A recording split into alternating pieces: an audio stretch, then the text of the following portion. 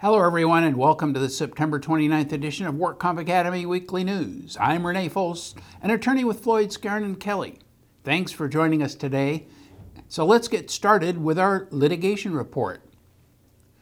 A new WCAB panel decision concluded that the UR process is applicable to treatment requests made by the employer's MPN physicians.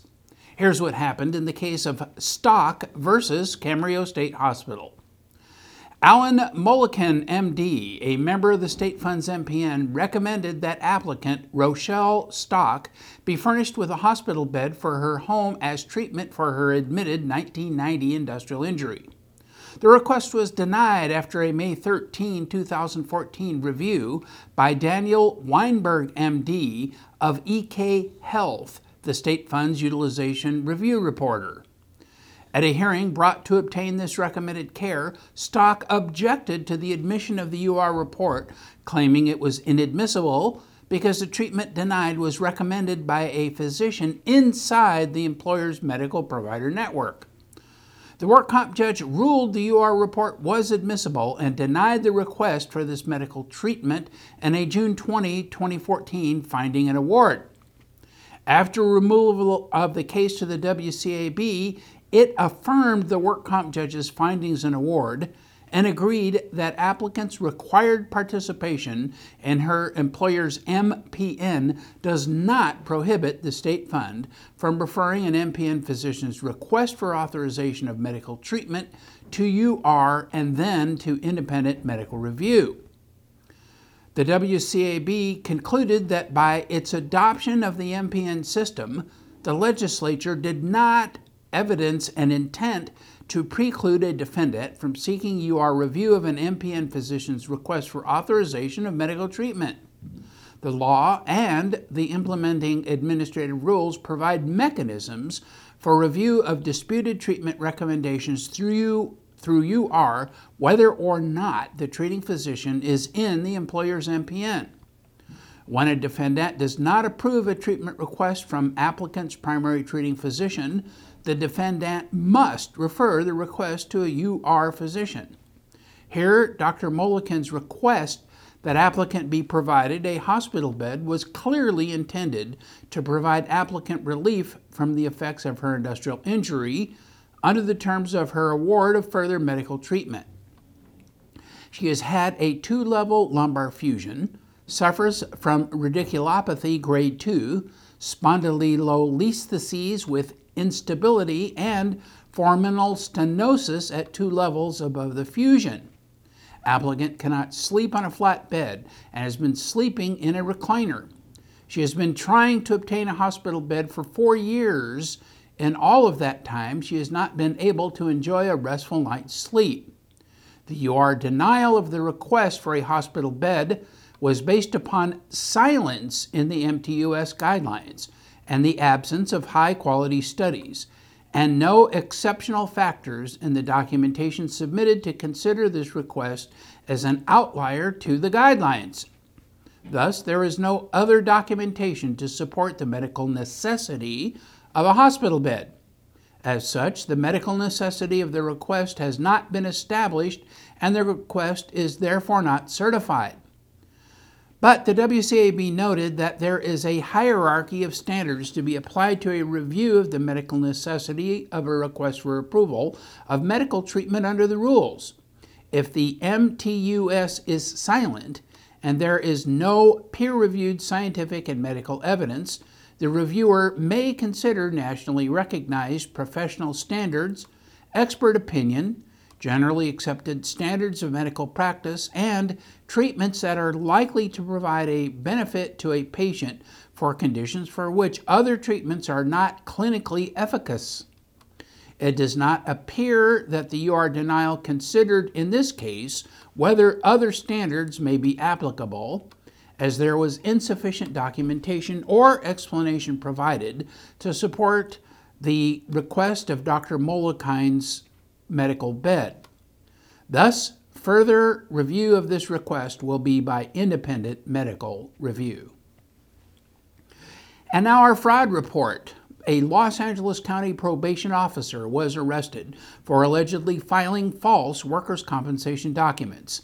Cynthia Wesley, a detention officer assigned to Central Juvenile Hall, was arrested on one count of filing a fraudulent insurance claim and one count of falsifying workers' compensation documents. She was booked into Temple City Sheriff's Station and was released on $60,000 bail. Wesley's disability claim was labeled as suspicious by county probation investigators last May.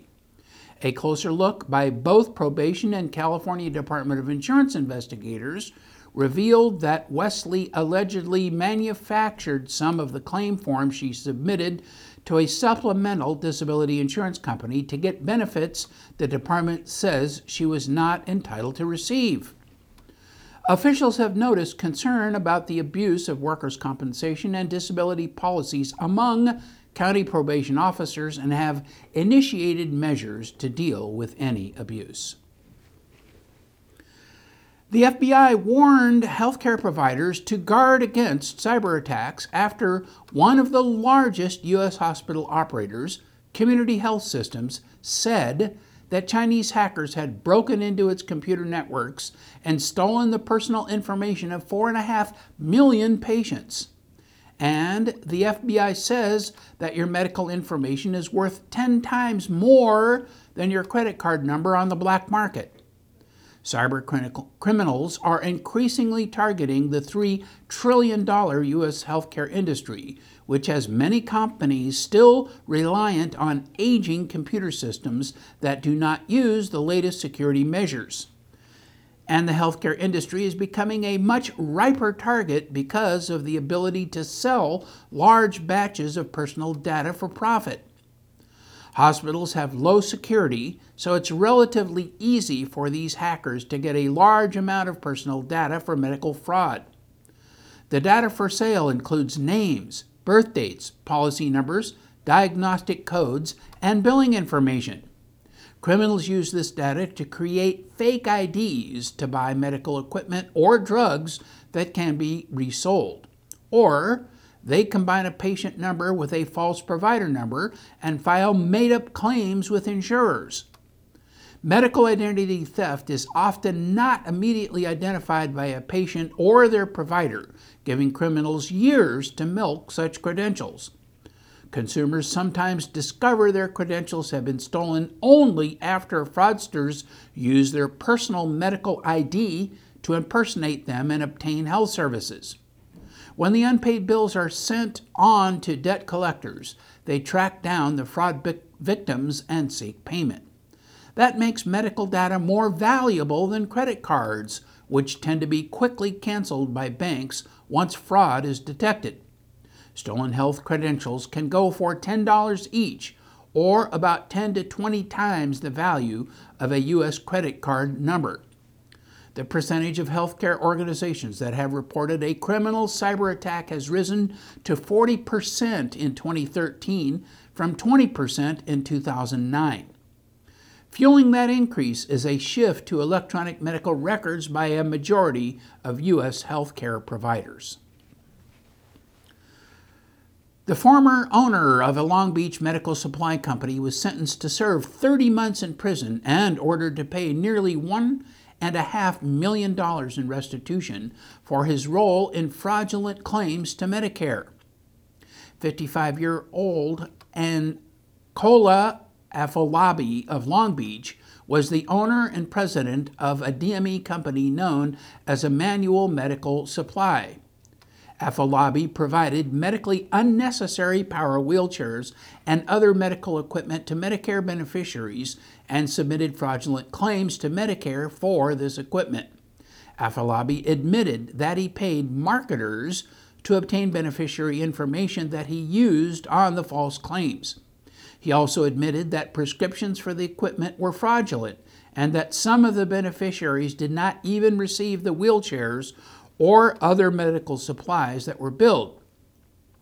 The case was investigated by the FBI and was brought as part of the Medicare Fraud Strike Force, supervised by the Criminal Division's Fraud Section and the U.S. Attorney's Office for the Central District of California. And in regulatory news, the DWC has filed the amendments to the hospital outpatient departments and ambulatory surgical centers fee schedule regulations with the California Secretary of State. The amendment corrects the payment methodology formula set forth in Section 9789 for services rendered after September 1, 2014. Labor Code Section 5307.1 provides that the maximum facility fee for services performed in a hospital outpatient department shall not exceed 120% of the fee paid by Medicare for the same services. But SB 863 provided that for ambulatory surgical center services rendered after January 1, 2013, the maximum facility fee shall not exceed 80% of the fee paid by Medicare. Effective January 1, 2013, the DWC amended the fee schedule to implement Senate Bill 863 as it relates to this part of the fee schedule. But in March of 2014, the division initiated a rulemaking action to amend the fee schedule to correct some problems. The amendment corrects the payment methodology for other services that are paid according to the RVS practice expense relative value units and is effective on September 1 of this year. The changes to the medical provider network regulations also are now in effect. The DWC is now required to assign a unique MPN ID number to each approved MPN within 90 days. The ID number for each approved MPN can be found on the DWC website. An MPN ID number has been assigned to all MPNs that have been approved regardless of their current approval status. The DWC will no longer accept paper submissions of MPN applications, plans for reapproval, or notice of medical provider network plan modifications. All submissions to the DWC must be on compact discs or flash drives in a Word searchable PDF format. The updated fillable forms can be found online. MPNs must now comply with the new regulations and be prepared to provide the DWC with an explanation of how they are complying with the new regulations if requested. For example, MPNs should be able to provide the URL to their internet website and their roster of treating physicians. MPNs should also be able to provide MPN Medical Access Assistant contact information. The DWC is currently updating the MPN FAQs and will post the revision FAQs soon. And in medical news, a new study by the University of North Carolina School of Medicine concludes that individuals living in disadvantaged neighborhoods have worse musculoskeletal pain outcomes over time after accidental trauma than individuals from higher socioeconomic status. The results of the study were published online by the medical journal Pain. Since apportionment under SB 899 is based upon causation, medical evaluators may wish to consider this study when determining the actual cause behind the AMA Guide's pain add-on rating. The investigators studied 948 individuals who presented to emergency care centers in 4 states for evaluation after automobile accidents. These participants received follow-up evaluations at 6 weeks, 6 months, and 12 months. Approximately 90% of the participants completed follow-up at each time point. Information regarding each participant's neighborhood environment was determined by geocoding their home address to a census tract. A census tract is the smallest unit for which population data is available in the U.S. Census Tract data that was used to determine neighborhood socioeconomic status.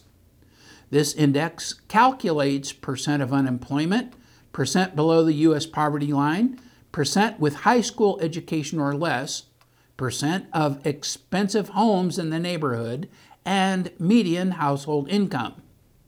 Living in a more disadvantaged area was found to increase pain burden in the months after the automobile accident. Results remained significant after adjustment for receiving opioids at the time of emergency care, litigation status, obesity, at-risk drinking habits prior to the accident, and mental health status prior to the accident as well. Researchers say this finding suggests that the increased stress of living in a disadvantaged neighborhood affects biological systems in the body in ways that increase pain and worsen pain outcomes.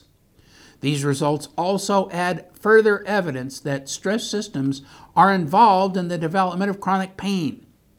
This research was supported by a grant from the National Institutes of Health. In physical injury cases, SB 863 precludes permanent disability awards that add on the effects of psychiatric consequences of a physical injury. It is unclear how far this new law will apply to what begins as a physical injury that is later complicated by a mental rather than a physical cause. And a new fibromyalgia study that points to mental health mechanisms as part of causation of this diagnosis may further complicate matters. The new research claims that brain scans showed that people with the pain disorder fibromyalgia react differently to what others would consider non-painful sights and sounds. This finding provides clues as to what might be going wrong in the nervous system of people with fibromyalgia, along with possible new approaches to alleviating their pain. Fibromyalgia affects as many as 5 million Americans, most commonly middle-aged women. Its cause is unknown, and there is no cure, but medications can treat the symptoms. The new study suggests not only that fibromyalgia is related to greater processing of pain-related signals, but also potentially to a misprocessing of other types of non-painful sensory signals that may be important to address during treatment. These findings provide further support for the idea that psychological strategies aimed at changing the focus of attention from the body to external cues could be useful for these patients. People with fibromyalgia often also have conditions like depression, so some people believe the disorder has a mental basis. But evidence for a neuroanatomical basis for fibromyalgia is growing. More recent research done on persons with fibromyalgia suggests that persons with this disorder suffer from a central processing deficit of multiple types of sensory stimuli, not just pain. That might help explain why many people with fibromyalgia also often suffer from fatigue, cognitive problems, or mood disturbance. Currently, people with the disorder can take anticonvulsant medications such as Lyrica and antidepressants such as Cymbalta and Savella, which have been FDA approved for treating fibromyalgia. Further research to improve understanding of where there are problems in the brain for people with the disorder could lead to the development of new treatments. Thus, the evolving scientific concepts of the roots of fibromyalgia may be a precursor to use of the SB 863 limits on psychiatric add-ons to lower permanent disability awards in fibromyalgia cases. And in other news, the Affordable Care Act, also known as Obamacare, continues to divide Californians who remain skeptical 4 years after its passage, despite the state's relatively smooth launch. More than 1.2 million people have now enrolled in the health insurance coverage. But a new survey by the Public Policy Institute of California found some 42% of state residents generally view the law favorably, while 46% harbor unfavorable opinions. Support is down somewhat since May, before a wave of targeted TV ads began in a handful of competitive congressional districts. Democrats view the law positively, while an overwhelming majority of Republicans, 80%, see it unfavorably. Of the 1 in 5 Californians who say that they were aided by the law, 31% say that it allowed them or a family member to obtain or retain health care. Meanwhile, of the 1 in 5 who say they have been harmed by the law, more than half reported it led to higher costs, while about 20% say it made it more difficult to get coverage. The City of Santa Monica reports a 12% increase in its annual workers' compensation costs that continue to rise as the city spent $6.9 million on injured employees last year. Costs grew about $850,000 over the previous year, and claim frequency remains high, and older city employees in physically demanding jobs are experiencing more severe injuries. These older employees are requiring costly and intensive medical treatment, like back surgeries and knee replacements. Most of the city's administrative costs stayed the same, with the exception of legal costs, which rose 11%. If the worker hires legal representation, city officials said they in turn are required to hire their own counsel. Medical costs made up $3.6 million worth of total costs. Lost wages and residual impacts from injuries comprised another $3.3 million of costs. About half of this was for temporary disability, while the other half covered permanent disability awards. There were 86 claims settled last fiscal year, compared to 55 settlements in the prior year. Risk management staff expects the city's workers' compensation costs to continue to rise. City officials have saved some money by making some changes in their system. They are, for example, returning injured workers to modified positions while they recover. This saved nearly $250,000 according to their report. The city also revamped the medical bill review process and selected a new medical bill review provider this past year. The new provider enables the city to obtain better pricing on medical procedures through accessing more cost-effective insurance plans. City officials say this move saved between $100,000 and $200,000. That is all of our news and our events for this week. Please check our website daily for news updates, past editions of our news, and for much, much more. And remember, you can subscribe to our weekly news podcasts and special reports using your iPhone, iPad, iPod, or Android device by searching for the WorkComp Academy with your podcast software. Again, I'm Renee Foles, an attorney with Floyd, Skeren & Kelly.